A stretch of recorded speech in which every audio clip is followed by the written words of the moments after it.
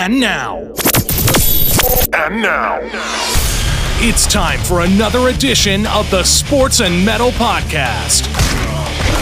We talk hard-hitting sports and bone-crunching metal. Sports and Metal. Because sports and metal go better together. Now here's your host, Jason Voorhees. And Aaron Savage. Oh, yeah!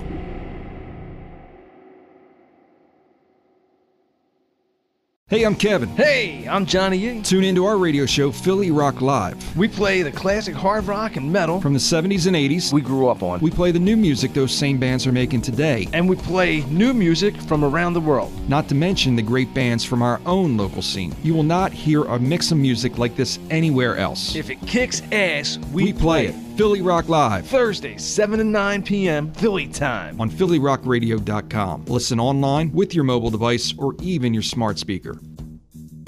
Hello, everybody, and welcome to another edition of the Sports and Metal Podcast. We are your hosts. This is Aaron Savage. With me, as always, my partner in crime right over there, Mr. Jason Voorhees. What's going on, Jay? What's up, brother? Doing well. How are you? Good. I'm not used to this morning thing. Yeah, and I even got my Sports and Metal coffee mug. Top of the morning to you out there. Soon to be available on our website or our Facebook page. Some new Sports and Metal merch. Here's one of the future endeavors, Sports and Metal coffee mugs. So I'll get to enjoy that since we're doing a morning show.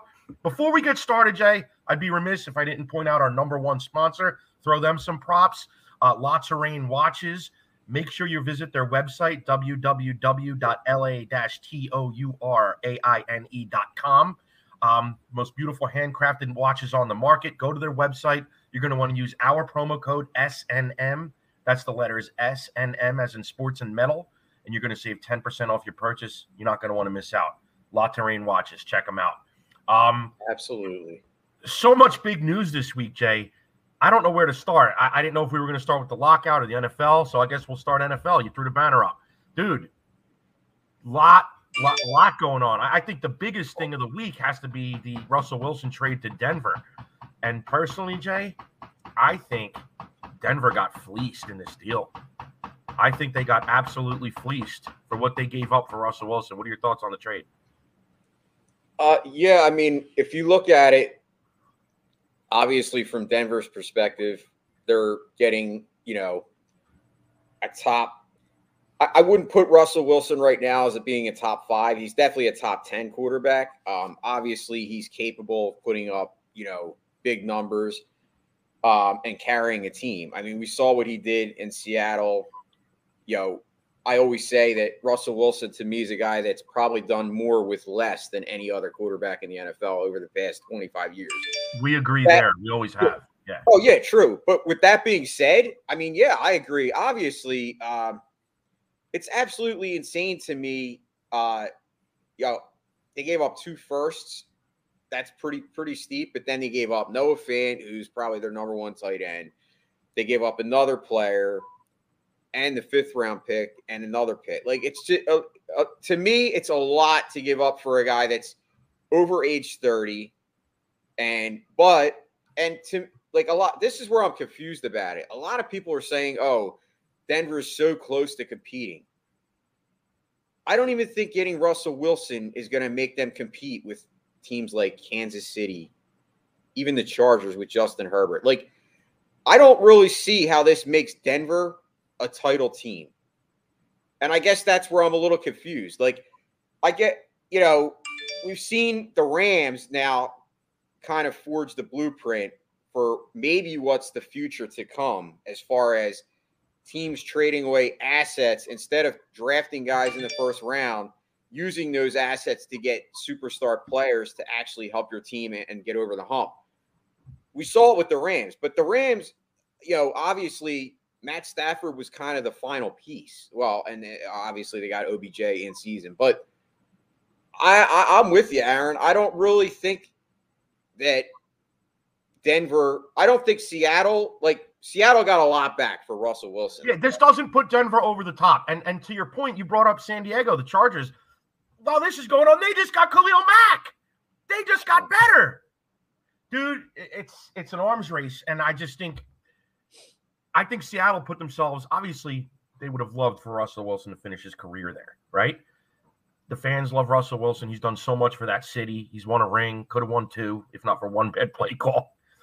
But the bottom line is this. Seattle just put – good morning, Phil. Phil Stifel, a friend of the show, says good morning. Good morning, Phil. The bottom line is this. Seattle just set themselves up for the future. They got draft picks. They got talent. Whereas Denver just gave up the farm for an aging quarterback. As good as Russell Wilson is and has been, I just don't see it, dude. I think Russell Wilson would have been – and I'm not saying I would have wanted it right now because I'm crossing my fingers for Tua, and I don't want to give anything up, but I think Russell Wilson would have been a better fit in Miami with the weapons that are there. That's just my opinion. But, bottom line is time will tell. I think Denver got fleeced in this deal. Well, and once again, it's going to be a debatable topic for a while. And like I said, I think what you're seeing now, though, and you, like you said, Chargers just got Khalil Mack, and it's crazy to me that Khalil Mack has now been traded, 2 times in the last 3 years. A guy is super talented like him. I don't know if there's something wrong there or if the Bears are just trying to, kind of change pace. It doesn't make sense to me, but what does make sense to me is the fact that the Chargers, made this deal. And like I said, I think the Rams have now provided a blueprint, and I think you're going to start to see the changing of the guard as far as the way teams handle their business moving forward. I think a lot of teams, have been enamored in the past with first-round picks and accumulating a lot of first-round picks. And I think you're going to start to see a trend where instead of using those picks to draft unknown quantities or unknown players, because let's face it, in the draft, I always say prospects are suspects. Like, unless you're a top 5, top 10 guy, it's hit or miss, even in the first round. So I think you're going to see more teams move that way and use this philosophy where instead of drafting a guy, we'll trade our first or we'll get another first rounder and we'll use those 2 first rounders to get, supreme talent, especially at the quarterback position. Because once again, how many great quarterbacks are there? There's not – the list is short. Like, there's probably 10 guys that can carry teams. And then, then you have the kind of middle of the pack guys. You know what I'm saying? So, and in those situations, unless you have, other areas of dominance, whether it be your defense or, a superstar special teams, you're probably not going to win. I mean, it's just I hate to say it, but it's just hard unless you have that, great quarterback. So kudos to Denver for being aggressive. I mean, think about Denver. Obviously they had Elway in the past. Well, since you say think about Denver, I got to jump on that. Think about Denver. John Elway, and didn't he step down this year? Didn't he? He's not. I don't. I'm drawing a blank on that. But the bottom line is just think of Denver recently under John Elway. They've done this before. They did it with Peyton Manning. So this is not unprecedented for them, to make a big, bold move for a veteran quarterback. I just don't see this one working out the way the Peyton Manning one did. But then again, Peyton Manning was coming off that neck, and he had the best year of his career. So we could be wrong. I know, and like I said, I'll never bet against a guy like Russell Wilson because I actually love Russell Wilson. So I'm rooting for him in that sense. Like, I'd like to see him have success because I think he kind of got screwed in that one Super Bowl, obviously, where they threw the pass instead of running. Oh, insane! That's what I was referring to. Yeah, and that would have been his second Super Bowl. So, I think he's a guy that, like I said, I love Russell Wilson, so I'm rooting for him. Hopefully, he does well, but I just don't see. I agree. I think Denver gave up way too much, but time will tell. If they win a Super Bowl, then we're both wrong. Speaking of quarterbacks, Aaron Rodgers is staying in Green Bay after rumors that he might not, or he might even retire. 4-year extension worth, I'm hearing upwards of $200 million. I don't know if that's final yet. He had tweeted after the rumors hit that, it wasn't finalized. Leave it to Aaron Rodgers to fucking spoil a good moment. Finally some good positive publicity about Aaron Rodgers, and he still has to get on Twitter. Why? This guy, just keep your mouth shut, Aaron. I mean, enough. Jeez. But anyway, so and obviously Devontae Adams is staying, so they're keeping that dream team intact. What are your thoughts on this, Jay? Well, I think it's kind of the exact opposite of how we were kind of down on Denver's side as far as being, losing out on that trade. In Green Bay's position right now, bringing back Davante Adams and Aaron Rodgers, actually, to me, that makes them now, them and the Rams, the two favorite. I mean, there's nobody now. Like Tom Brady, with Tom Brady retiring, you look at the NFC, Green Bay is supreme. I mean, they have Aaron Rodgers, the best quarterback. Heads and shoulders. I mean, Aaron Rodgers, to me, even at 38, I still I know we look at this young crop of quarterbacks and we love to give them love. And trust me, I love Joe Burrow. I love Pat Mahomes. But Aaron Rodgers is still playing at an elite level. I mean, he's an MVP again. The guy is not slowing down. So although he's older, and I know, if you're looking in fantasy, he might not be the number one quarterback off the draft. But if you look at his numbers every year, he's been basically putting up elite MVP numbers. So there's no way that in my mind that I'm thinking that he's going to go backwards, if you know what I mean. So I'm looking at this as a win-win for Green Bay. I mean, I love Davante Adams. He's my favorite wide receiver in the NFL, besides obviously Devonta Smith, because obviously I got to be a homer. But Davante Adams to me is just I just love the guy.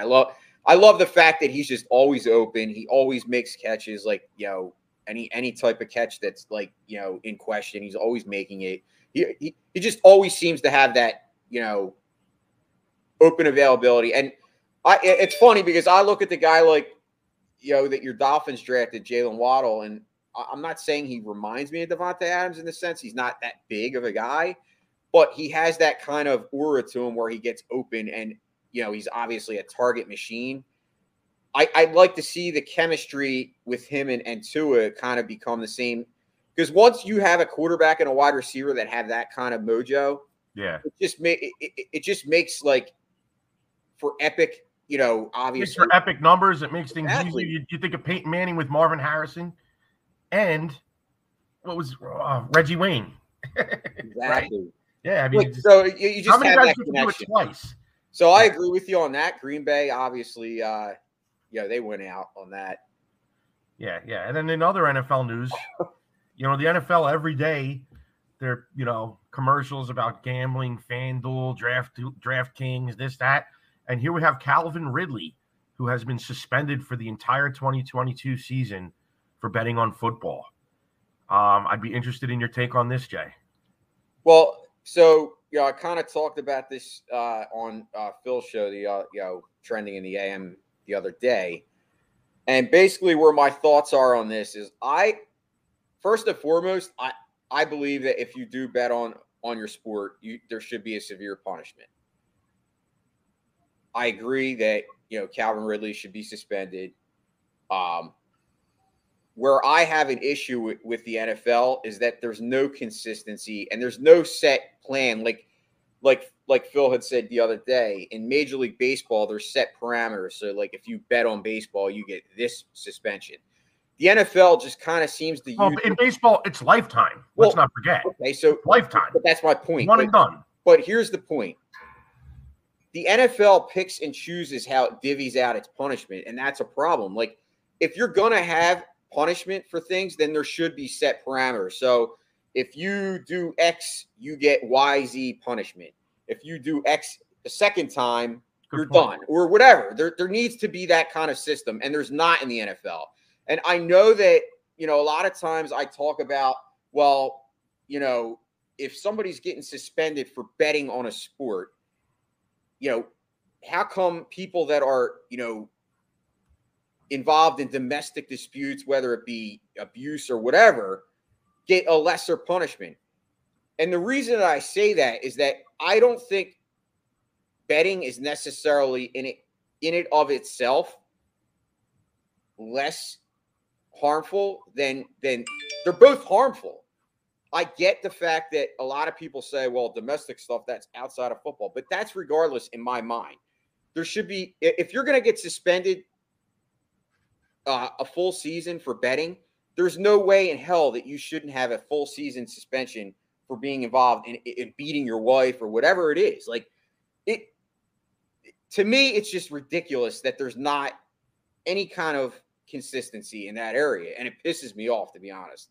It does. I think you make good points. I don't necessarily agree with you. We've talked about this in the past. We don't 100% agree with this as far as the domestic stuff goes, but you make valid points as far as the consistency of the punishments. Now, here's my take on it. I understand Calvin Ridley being suspended for the year for betting on football. The reason is when you're betting on the sport that you participate in, you've now made the integrity of that sport questionable. Okay? If I'm playing for the New York Giants and I'm betting against my team, why wouldn't everyone question that I'm not giving 100% on the field? If a ball comes my way and I drop it, did I do it on purpose? Because I have ulterior motives? Because I bet against my team? That's what you have to realize. That's why it's such a big deal. Without the integrity of any given sport, there is no sport. There's no reason to watch the sport. It's wrestling. It's fake at that point. It's done. It's all done. You need to look no further than the 1919 Chicago White Sox, forever subsequently known as the Chicago Black Sox. 8 Men Out, great movie if you haven't seen it. The 8 guys who were suspended for allegedly throwing the World Series because they were paid off by mobsters led by Arnold Rothstein. So the White Sox, who were heavily favored of the Cincinnati Reds in 1919, lost the World Series when everybody thought they would destroy that team. And this was in an era where you could easily pick these kind of favorites. It was, pre-free agency. Certain teams were just far superior than other teams at that time. So you take away the integrity of the game, you have nothing. It's not that I'm saying domestic issues aren't a problem, right? But the reason I could see a domestic issue not resulting in a 1-year suspension, where I could see gambling on football resulting in a 1-year suspension, is for the reasons I just said. It doesn't mean that one isn't worse than the other, because arguably domestic violence is 1,000 times worse than gambling, right? I think maybe that's one of the things you were trying to say when you were saying one's not worse or one is. I think we both agree domestic violence is 1,000 times worse than gambling, unless you're like a complete degenerate gambler that you've completely lost your house, lost your family, lost everything. Like, that's a problem too. These people need help. It's an addiction. But I'm saying in general, like, betting here and there, nobody's going to, bat an eye at it. There's nothing wrong with it. Beating your wife, there's a major problem there. So we agree. We agree there, I would assume. Here's where I differentiate. I can't expect the league to lay down punishments for things that happen that have nothing to do with the league would normally just be handled by outside sources such as law enforcement, right? See, that's where I disagree. That's where we disagree, but let me finish. But let me tell you why I disagree with you real quick. Okay. Because in a normal job, if I do something that results in if I do something serious, domestic wise, and it results in like a jail time or whatever, criminal sentence, yes. I lose my job. I agree.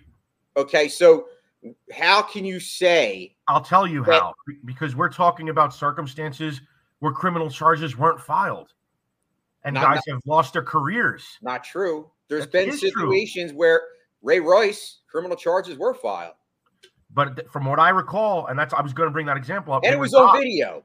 No, hear me out. Hear me out. I'm not defending what Ray Rice did. Hear me out. From what I recall, the criminal charges were dropped. I know his wife didn't want to press charges, and as far as I know, they're still together, and we've heard nothing since. I am by no means defending what Ray Rice did. It was disgusting, and we just happen to see it because there's cameras everywhere in the world we live in. Not defending what he did at all, but his wife and him worked it out, and they're, from everything I know, happily married, and I've heard nothing since. And this guy's career is over. Just because somebody does something awful, I don't know why does that mean they don't have a right to earn a living. That's where we disagree. Now, if Ray Rice committed like a serious crime that resulted in serious permanent injuries and did jail time, obviously there's a difference there. I agree. There are fine lines. But when you're talking, because you're going back to why should Calvin Ridley be suspended, at least I think that's what you're saying. I think I came out and said I agree that he deserves a suspension. But you're saying the inconsistencies, and you were given the domestic violence. Well, yeah, but don't forget too. You brought up the point too about betting on the game and then like betting on a game that you're playing in. Well, don't forget Calvin Ridley wasn't playing, so you have to look at every circumstance different. The fact that he wasn't playing in the games, so he didn't have an outcome on the game. That to me is a little bit, and I'm not saying that he doesn't deserve. I've thought about that. I thought about it. But to sit there and say, okay, well, if you want to pick and choose, like if you said, well, the guy wasn't, there was no criminal charges, doesn't mean he still shouldn't be suspended. Now, should he be suspended for full season? Like I said, here's the thing. I think that's the problem. You're pointing out the gray areas that I have an issue with, and you're kind of making the point for me, because I did think about the Calvin Ridley thing. The difference is he's still gambling on the sport that he plays in, and to my knowledge, the team he plays for. That doesn't mean he still doesn't have an in there, even if he's not participating in the games. He still associates with the people in that locker room.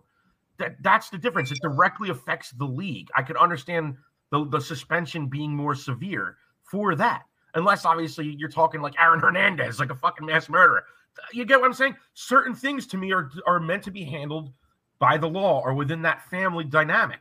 And I think we've gotten in a culture where just because everybody's in everybody's business, that's why it's so easy to pass judgment and say this guy should be banned from the league. How many things have happened in the last 100 years that we just didn't see or didn't know about? Dude, you hear about the Mets in the 80s, and I'm, again, not defending the behavior, but let's take a look at like Darryl Strawberry. There are documented examples of him hitting his wife and his girlfriends at the time. Now he's like a completely reformed man in the church, preaches, beloved character, and is there to help all kinds of people. His trials and tribulations made him the man he is, and all he does is give back. So if Darryl Strawberry played today and did what he did then, he would have been canceled. You would have never heard from him again. And he would have never had the opportunity to rehabilitate his image. That's where we disagree, Jay. That's where we disagree. I'm not defending the actions. Sometimes, like, I know Jose Reyes went through a situation where he allegedly punched his wife into it. No, he never punched his wife. He grabbed her, I think, and pushed her into like a glass door. Again, that sounds awful. I'm not defending it at all, but do we know if she was punching him and he did that in self-defense? We don't know. We just don't know is all I'm saying. And he was suspended for 50 games, from what I recall. And that's why the Rockies ended up cutting him and he went back to the Mets. I just don't know why something like that was handled in-house between him and his wife. And again, they're still together. I've heard nothing negative since. And the law handled it. They did their investigation. Whatever punishment was handed down by the law or whatever needed to be done was done. Why does he have to be suspended from Major League Baseball? Why does he have to lose his income? See, I don't know if I'm making my point good enough to convince you, but that's where I stand on it. I just think certain things have nothing to do with the league, and the gambling has a direct effect on the league. And it doesn't mean I'm defending the behavior, but I think to cancel people. It does sound like you are defending the behavior. It sounds like you are defending the behavior because. Oh, hold on, Jack. I got one more thing to say. So basically, what you're saying. No, wait. So basically, what you're saying is. Let me just finish the sentence. Wait. So you should be able to. No, hear me out. So you should be able to beat your wife and play baseball. That's what you're telling me. Wait, what? You should be able to beat your wife and still be able to play baseball. Who said that? You just did. I did not say that. You just said that you shouldn't be able to lose your income because it's something that should be handled outside of the league. That's not what I said at all. I said I was giving the Jose Reyes example. No, first of all, there was no evidence that he did hit his wife. There was evidence that they had an argument. He grabbed her and pushed her into a glass door, which is, again, indefensible. But you don't know the background. What if you found out that she had been smacking him and scratching him? We don't know. And you do hear these stories that come out. I'm simply saying it's not our place to judge. We weren't there. We didn't witness it. And let me make the point I was trying to make. These guys get canceled. I feel like you're disregarding that aspect. People get canceled for that stuff that we didn't witness. We have no knowledge of the background. We have no perspective on what led to the incident. And they're canceled for life in this culture that we're currently living in. Calvin Ridley might be suspended for a year for doing something that directly affects the integrity of the sport that he plays in, but he's almost certainly not going to be canceled. That's my other point. Calvin Ridley's not going to be canceled for this. He's going to serve a suspension, and then teams are going to line up for his services in a year and a half. That's what's going to happen, Jay. And he did something that we both would agree can directly affect the integrity of the sport he plays in. Whereas guys like Jose Reyes or Ray Rice did something awful and never had a chance for redemption. They were canceled. Jose Reyes, not true. The Mets did bring him back. So in fairness, he did. Ray Rice didn't. Other guys didn't. These are just examples that come to mind. And I bring up the Darryl Strawberry example because he did things like that back in the day that were indefensible. but because it was a different culture, he was able to redeem himself. And I could guarantee you Darryl Strawberry hates the person he was then, would never do something like that today, and he's here to help people. You see it every day. He would not have had that opportunity. But correct me if I'm wrong. Is this or isn't this not the first time that there's ever been a suspension for gambling in the NFL? It may be. Okay. So, and this is where I'm at. And I'm not, like I said, if you remember my beginning statements when you asked me what were my thoughts, yep. I said that he deserves a suspension. He deserves a severe punishment. I said that. It was my exact words. Yes. What I'm saying is there needs to be more consistency with the rules that the NFL uses in its punishment. Whether it should be on paper. There should be a set thing where they say, okay, if you do this, you get this punishment. If domestic violence, yeah, I agree. I think it should be a case-to-case basis. If somebody like shoots somebody or shoots a gun at somebody and they're charged with it, like that to me, that's serious, right?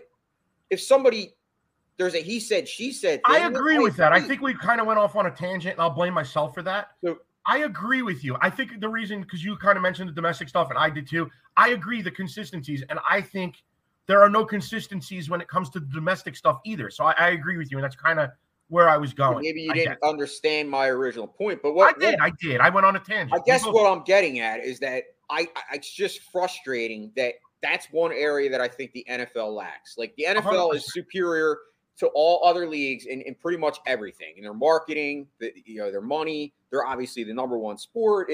Like everything they do is great.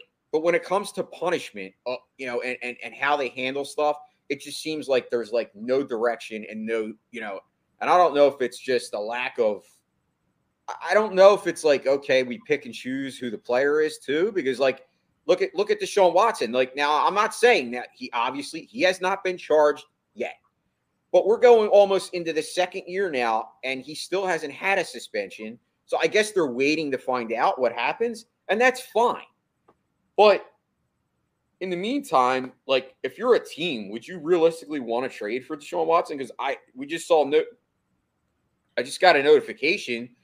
The Panthers are actually looking to try to trade for Deshaun Watson now. Like now, obviously they're a team that he's a quarterback. Let's talk about that because I like that you brought this up. Deshaun Watson's a great example. He hasn't been suspended yet because he hasn't been charged with anything. However, he's been on the exempt list on his team. The Texans never played him, right? He was inactive. He was on the inactive list all season. And obviously that makes complete sense because it's an open investigation into criminal conduct. This to me goes beyond a domestic issue, right? This is criminal conduct that, is on the line of rape or sexual assault. And should that be the case and he's found guilty of that, he's probably going to do time or have some serious consequences. And I could see that. I guess I'm simply pointing out heat of the moment issues that are domestic that normally wouldn't be in our living room that now are versus these type of things. I guess that's where I'm going. And why I was saying I understand the gambling suspension. I agree with your points. The punishments need to be consistent. Let's move on because we could spend the whole show on this, dude. The other biggest story of the week, the MLB lockout has finally come to a conclusion. And I don't know about you, Jay, but I am super pumped. I mean, obviously I'm pumped, but I'm still pissed off. I'm a little annoyed. I'm pissed, dude. I still have that. They announced it. I forgave. I'm just happy to have baseball back. And trust me, I am too, but I still have that annoying anger and rage that like it took this long for them to wake up. Now, I do believe that they kind of felt the pressure, and I think they realized, like, if we don't get our shit together, we are going to lose a lot of people. Like, because people were, a lot of people were very vocal on social media about how pissed off they were about baseball. And I'm not saying, like, we made a difference, but what I'm getting at is that I think they realized, like, dude, we better get our shit together, and we better get it done quick because, it could be, obviously we talked about 94 at nauseum in length as far as, the similarities of this year and that year as far as the strikes were the lockouts, not strikes. But with that being said, yes, I'm very excited that baseball's back. I'm kind of anxious to see how free agency kind of starts to get ramped up here. Obviously, there really hasn't been huge news besides I saw Carlos Rodon yesterday, I think, signed with somebody. 2 years, 22 a year. I don't know if it was Dude, that's a lot of money off of one good year. But dude, it's unprecedented. The waters were in. See, the minute they came to the new CBA, I forgive and forgave. I'm just happy to have baseball back. And now I'm looking at the positives. We're going to get the 162 game season. They got the deal done at the 11th hour where they're going to be able to make up the games that had been canceled. Think about it. This was like less than 24 hours after Rob Manfred announced that the third and fourth series of the season had been canceled. So the first four series of the seasons had been canceled. And then bang, we got an agreement. They're going to make the games up. We're going to have a 162 game season. So I'm super pumped about that. And now I'm looking at the positive. We're going to have an unprecedented situation where we have the NFL and the MLB free agency at the same time. And it's going to be a real frenzy here. I was looking at some comments here. I missed one here. I would have put up it. Moving on. Bottom line is this. I'm super pumped here. Baseball's back. Now, I have to ask you, Jay, who do you think won here? The players or the owners? Well, I'm going to steal somebody's line, but neither. The fans. The fans lost. I think both sides won. The fans were the ones that lost in the whole deal. Because obviously they both kind of made concessions. I don't really see how either one kind of got more than what they wanted. Yeah, I still think at the end of the day, the owners always win in some aspect and fashion because of obviously them being more rich than the players. I don't know. What do you think? I mean, I think the players clearly won here. I really do. The MLB Players Association, they called MLB's bluff. They called the owner's bluff. MLB had come to the table about 2 weeks ago and said, this is our best and final offer. The Players Association walked away. They called their bluff. MLB came back a couple times with different offers, tweaked them. They kept getting closer and closer to what the players wanted. And at the end of the day, the players won big time. Now a player cannot be optioned more than 5 times. So you can't have this carousel where a guy's going up and down, up and down, up and down in perpetuity. Once he's been optioned up and down 5 times, that's it. He's got to stay in the big leagues. That's a big win for the players.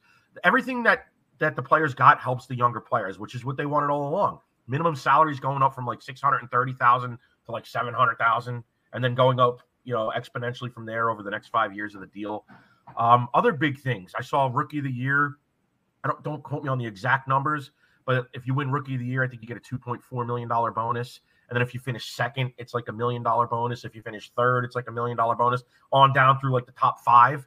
So there's incentives now for these young players to make more money and get paid commensurate to their value, whereas in the past they weren't. And let's give an example.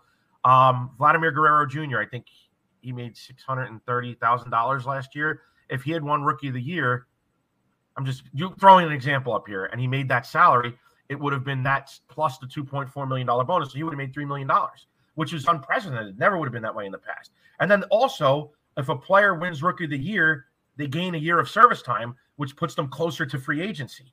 So these young players made out big time here. It's not everything that the players wanted, but it's a lot. It's a lot, and they can't be complaining about it. Other things too. I had another one on the tip of my tongue. Another thing that they got, I'm forgetting. Bottom line is they got a lot of stuff here. They got bonuses. They got increased minimum salaries. There's incentives for performance for young players. Service time. Teams can't manipulate service time anymore. Whereas, for example, I think about Chris Bryant with the Cubs. When the Cubs waited until 2 months into the season to bring him up, only so they'd lock him up for that 7th year of service time. No more of that. So I think the players won big time here. I think the fans lost when it was going on. But I think in the end, I'm not as pessimistic as you, Jay. I think we won because they got it done. It's in spring training. Now, if this had extended into the regular season, I think that would have changed things a lot. I think it would have been a big, big difference. The fans are going to get over it, dude. It's still spring training. The thing that makes me so positive after sounding so negative on this show the past few weeks is that neither one of us expected this deal to get done. When I was talking last week, I had no inclination that this was going to get done. I was convinced we talked about it. It's going to be April 15th, and it's going to be May 1st, and it's going to be June 1st. We were talking about the possibility of canceling the season. So obviously they proved us wrong, and I'm just super pumped about that. So, well, I'm looking forward to you getting tickets up there because I would like to come see the Mets Phillies at Citi Field. It's been a while since we did that. I haven't been, because you came down twice to. I mean, between COVID, it's been, like I said, fans have been. I mean, for you, I will say, I'm sure you're a little probably. You got to remember, Aaron. You and I kind of go through phases with our teams. Like for you, you're gonna naturally be a little more excited than I am as a Phillies fan because of you got Scherzer and you made a lot of moves right already, and obviously free agency isn't over, whereas the Phillies really didn't do anything. So, am I sitting back a little bit pessimistic because of that? Probably. I mean, wouldn't you be? It doesn't help. Yeah, but that's what I'm saying. Wouldn't you be pessimistic in my position, being a Phillies fan, knowing how much how much I love baseball? And I guess I'm just at the point where it's like, okay, well, why didn't the Phillies get Scherzer? That's where I get frustrated. Like, now, are the Phillies going to not make any moves? I mean, I find that hard to believe, but the pessimist in me is kind of feeling the effects of how the Phillies handle their business. They don't want to go over the luxury tax. Now, I will say the luxury tax did get jumped up. That was another thing that the players won on as far as I think it went up 10 million, and then by next year, I think it's going to go up another 10 or 20. Yeah, that's another thing the players won on. So that's going to force teams to have. But here's the deal: does it really force teams? This is where I was like, you had asked me before what my biggest qualm was. I think there needs to be a salary floor. There needs to be a minimum that teams spend, and that's where I get frustrated. It's the bottom feeders that continually don't spend anything, and they say the we're money. A small market team and we can't afford it. That's bullshit. Well, that's part of the problem. I don't really necessarily have a problem with a team like the Yankees that spends money or whatever. If that's how they want to do their business, they don't win anyway when they do that. But I mean, that's besides the point. Well, times have changed. Now it's the Dodgers and Mets. Well, but that's where I'm at. Like, I don't have a problem. I'd rather see teams go and spend money because that to me signifies their owners want to win.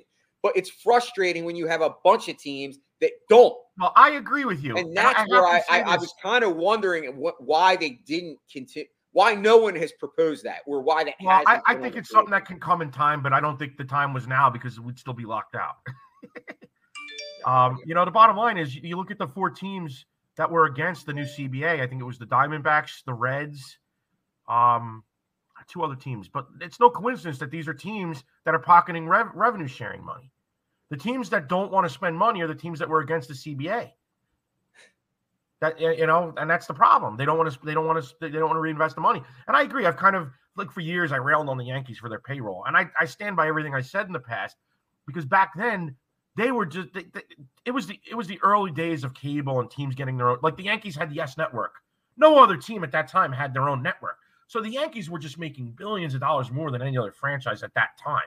And they were able to outspend the second. Like if the Yankees had a $200 million payroll, the Red Sox were second with a $100 million payroll, and then on down. So it was so unfair. I mean, you go back into the 90s, early 2000s, the Oakland A's were like the Yankees farm team, right? Every freaking player that played for the A's, it was just a matter of when are they going to be on the Yankees. That's how it was. Things have changed where it's definitely evened out, and you have all these big market teams that can afford to spend big bucks: Dodgers, Mets, Yankees, Phillies, Cubs, Red Sox. These teams can all do it if they want. The Mets now are on another stratosphere since Steve Cohen bought the team because he's worth $16.5 billion. I was reading the second richest owner is worth $11.5 billion. I think the Rangers owner. And then after that, the average owner is worth about $5 billion. They're all billionaires, but bottom line is Steve Cohen's just on another planet. But all these teams can afford to invest into their franchises. They're all billionaires. And now you have the revenue sharing. That was another thing that didn't exist when the Yankees used to exploit that system. The revenue sharing wasn't there. So you're right. There's a huge problem now with these bottom feeder teams that are getting all this money from the teams that spend, and they're not reinvesting it into their teams. Hopefully that will change. Hopefully we will see that change. And it's because here's the thing. Let's look at a team like Tampa Bay, Jay. Look how Tampa Bay had the Bucks. Tampa Bay Rays have operated in recent seasons. They've had great success maintaining a very young, cheap core. And they've had guys that have outperformed their contracts big time. And they were basically exploiting the old CBA because they didn't have to put more money into these guys. When they got too expensive, they let them go. Now, let's say the Rays have this stud young player that wins the Rookie of the Year. They owe him another $2.5 million in awards bonus. So it should change things somewhat. I don't know how much in the short term, but we should see these teams being forced to spend more money just based on that. So we'll see. And then they should have more money because like you have teams like the Mets and Dodgers that basically have said, we don't give a shit what the collective bargaining tax is. We're going over it and we don't care. So that money's going to be there for these teams to spend. We'll see what happens, But you're right. Salary floor would be a great thing for the league. Absolutely. Dude, one thing we haven't talked about at all in the show, I know when we're doing this, one of the things is to get away from reality and to not acknowledge what's going on in the world. So it's been going on for a bit. We haven't mentioned it at all in the show, but there is a war going on in Ukraine. Russia has invaded Ukraine. I don't know how many Ukrainians have been killed, but I saw even 6,000 Russian soldiers have died. And they're the ones doing the invading. So, I mean, these guys are getting sent to do, Putin's dirty work. It's probably got to be tens of thousands overall dead at this point. It's only been 2 weeks. So it's a tragic situation going on in the world. And, this is a sports and metal show. We're talking sports. And, obviously, I just wanted to get into a little bit how this affects sports. Dude, did you hear about the Chelsea Soccer Club? Chelsea is one of the great soccer clubs in the world. They're in the English Premier League, and they're owned by Roman Abramovich. I think that's how you say his name. He's a Russian oligarch, multi-billionaire. He purchased the team in 2003. Chelsea has had their most successful run under his leadership because he's got all this money. So basically, obviously, all these countries are putting sanctions on Russian oligarchs, and everything.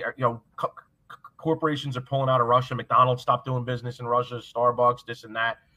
So finally, the UK, UK was being heavily criticized for acting too slow on this. So finally, they started freezing the assets and putting sanctions on Russian oligarchs.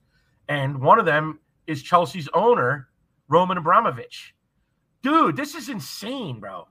Think about this. This is almost like, say, Jerry Jones being sanctioned by the U.S. government, and they seized the team from him. Dallas Cowboys owner Jerry Jones. I'm just, because I know we're not in England and we're not big soccer guys, me and you. But I'm just giving you a perspective of how big of a story this is on a worldwide stage and certainly on a national stage in England. Just imagine the owner of the Cowboys or the owner of the Yankees, the government seizing their assets, seizing their franchise. The Chelsea Soccer Club, one of the most valuable soccer clubs in the world, most successful in the world, has been seized by the English government because they're owned by a Russian oligarch who has ties with Vladimir Putin. I was reading he's also like the number one shareholder in some metal company that manufactures the steel and metal that makes all the Russian tanks that are invading Ukraine. So, I mean, I just wanted to touch on a little bit how this affects sports. I mean, this is like a crazy story to me to hear that Chelsea has been seized by the English government. They're being forced to sell. I saw even some Americans are in the bidding on trying to buy Chelsea. But it's a huge story, dude. And it's like we don't think about this stuff, how it affects sports. Think of all the Russian athletes that are suffering innocently, that are being forced not to compete on a worldwide stage because of Russian sanctions. So I just wanted to get into that a little bit, how this affects sports, because it is a sports and metal show. And I just wanted to touch on it because it's such a tragic situation. I know Jay and I were both praying for Ukraine. Hopefully this all gets resolved soon enough. But it's a scary thought when you think. I was reading they actually call London Londongrad because there's so many Russian oligarchs that like funnel their money into London. How crazy is that? They just because it's like a Russian playground in London, England. They've so much Russian money in the banks over there. And I never would have thought about it. The owner of the Chelsea football club, soccer for Americans, is a Russian oligarch that has ties with Vladimir Putin. Just put that into a perspective as Americans, if that was the Yankees or if that was the Dallas Cowboys, Jay, right? Mind-blowing, right? Yeah, I think it's hard to kind of relate and hard to put that in perspective because, like you said, we don't live that life every day. And honestly, that's one thing that, Well, we could. I mean, it's England. They're like us. They're the United States. Yeah, but I got to be honest with you. What I'm getting at is we as Americans, we take everything for granted because we live in America. Like, we don't, dude, we've never dealt with a war on our soil, really. On that level.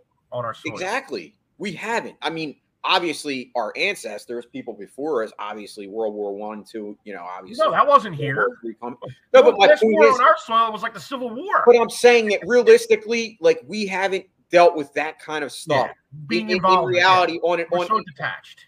Yeah, I mean, honestly, even like, you look back to like Desert Storm, like I was so young at that time. I didn't really it didn't affect me on that level because you were young and you weren't thinking that stuff. And that, you know what I'm saying? Like now that we're older, we look at these things because life is short. But my point is that in this country, we tend to take everything for granted because like I say, and I try to put it in perspective to people like that I hear always complaining about their jobs or even their lives.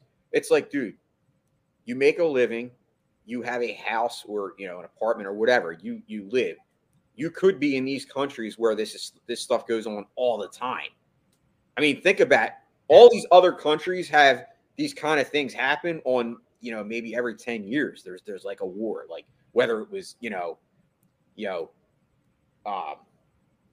well, Israel, there's always war going on in Europe. Israel. Well, that's my point. So we don't deal with it. Crossing borders. We don't deal with it on that level. So realistically, it's hard to understand because you could try, but you're right. It is very serious. And I think, obviously you nailed it with, this is affecting sports and it probably could get even more worse if, the longer it continues. Like you could see a lot more of this kind of stuff. Oh, no doubt. I don't know how many. To your point about how we're so detached. I mean, the last time Americans really came together and wrapped their head around something like this was 9/11.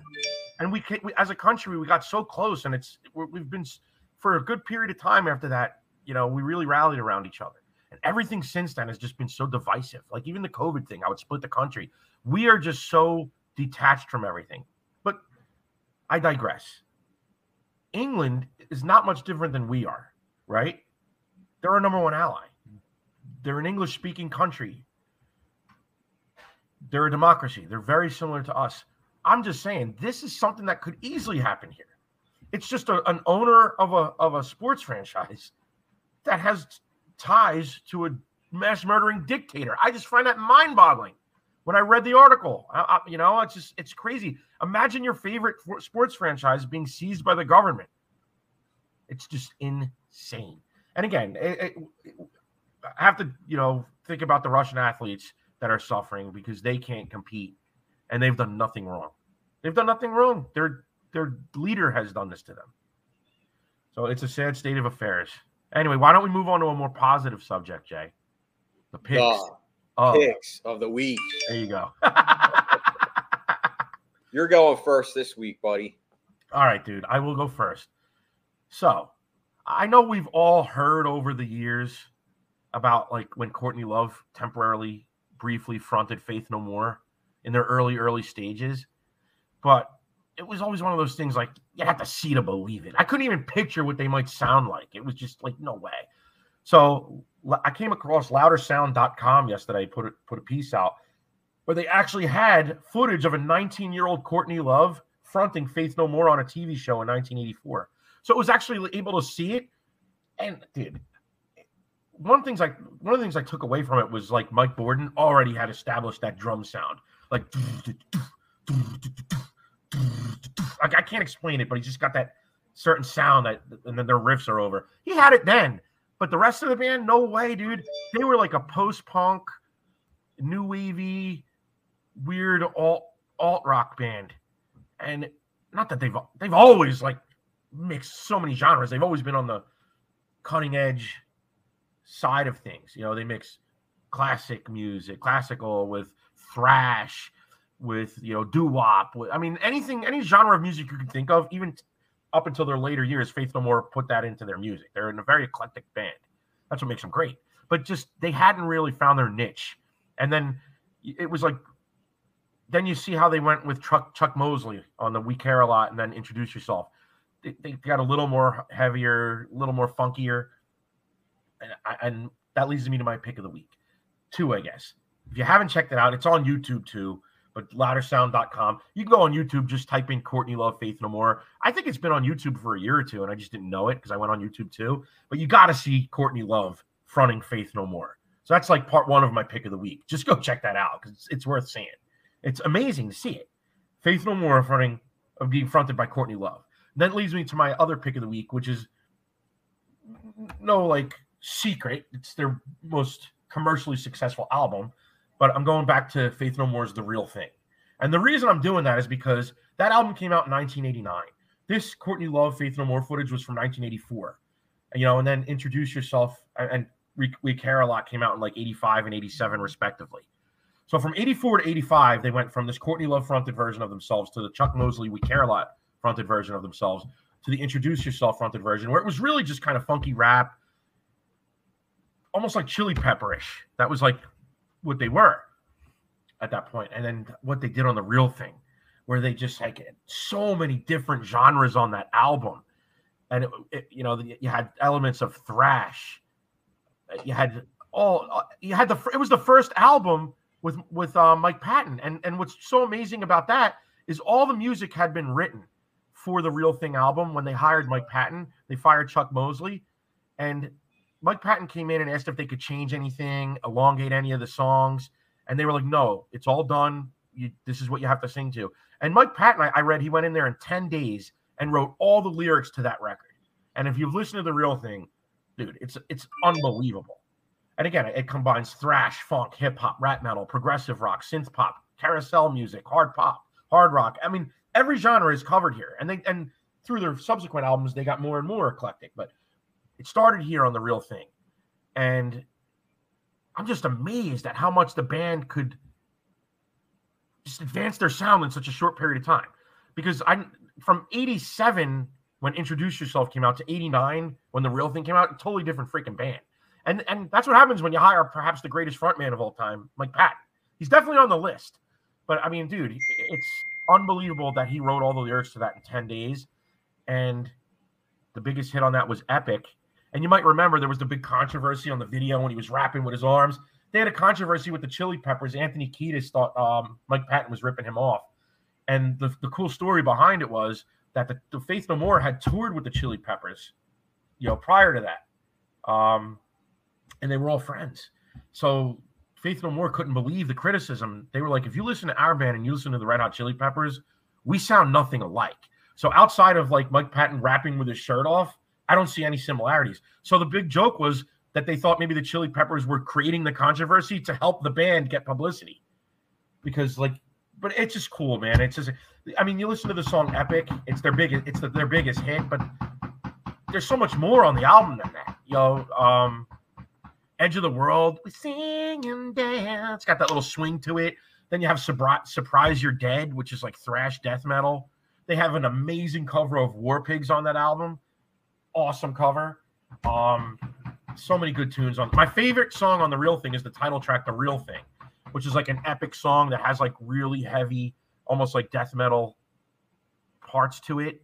And then it chills out a little bit. And let's not forget, this album really was like kind of the birth of nu metal, years before nu metal became a thing, although nobody knew it at the time.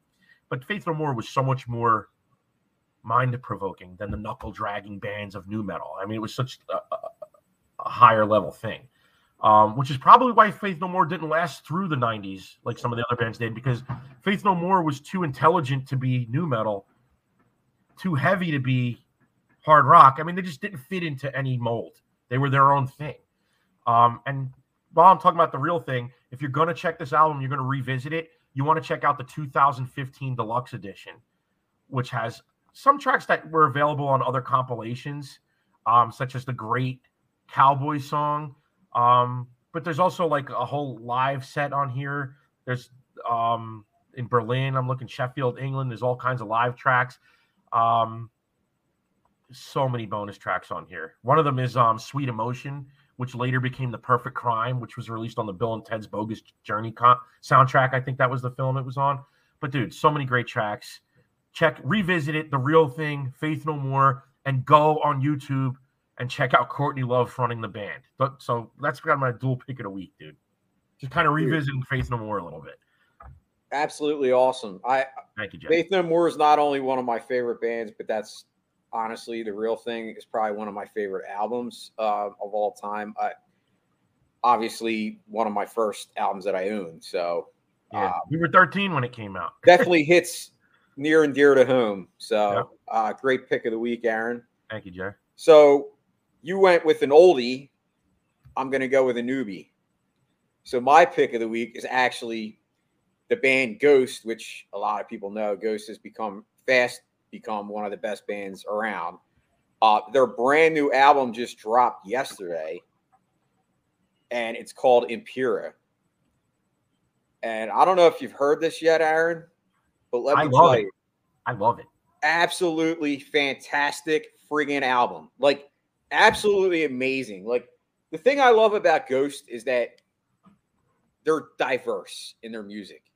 You know, they can play real heavy shit, but they can also play, the softer stuff. And they have a lot of melodic tones in their style.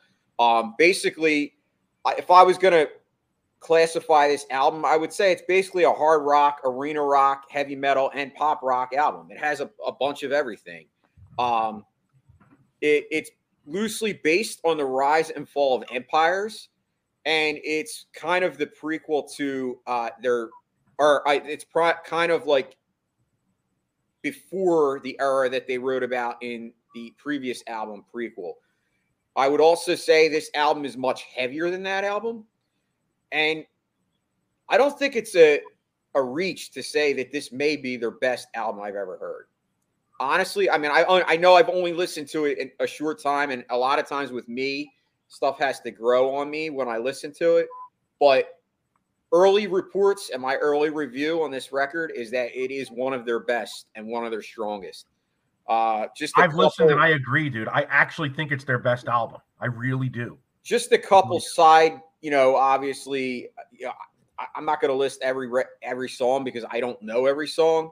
But the first song that I listened to is called Spillaways. And I definitely it's crazy, but it's Ghost. And I got a Bon Jovi vibe from listening to this song. Like, it sounds like Runaway at the beginning. Well, it sounds like Runaway in the beginning, but if you listen to the whole song, the solo is basically, it sounds like Richie Sambora. Like, it has his guitar tone. Like, it sounds like a Bon Jovi song. If you didn't know it was Ghost voice and it was Bon Jovi's voice, you would be like, man, that's Bon Jovi. Like, it's just crazy that they could play a song like an 80s glam,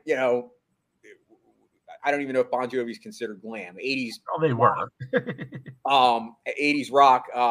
Obviously, another song I really love is Hunter's Moon, which actually came out 2 years prior. It was on the Halloween movie. But I didn't mention that this album was actually supposed to drop in 2020, but obviously with COVID, it got pushed back. That was the main reason why it's only coming out now. But if I had to say my epic track, speaking of epic, my epic track on this record is the final track. It's called Respite on the Spital Fields. Amazing. My God. I don't know how to explain it. It's just one of those songs that's like 9 minutes long, and it's got it just kind of has the slow build, then it gets heavier, and then it ends on a long solo. Yeah, it's an awesome track, dude. I agree. That's my favorite. So, like I said, my pick of the week, Ghost, brand new album, Impera. This band has quickly become one of my go-tos and one of my favorites. I love them, and they continue to impress me every day when I listen to the new material. So, if you haven't done it, go on Amazon or any streaming platform, download it. Ghost Impera, that's my pick of the week. Awesome pick. Anyway, guys, that's going to be a wrap for this week. We hope you enjoyed it. As always, it's been a pleasure.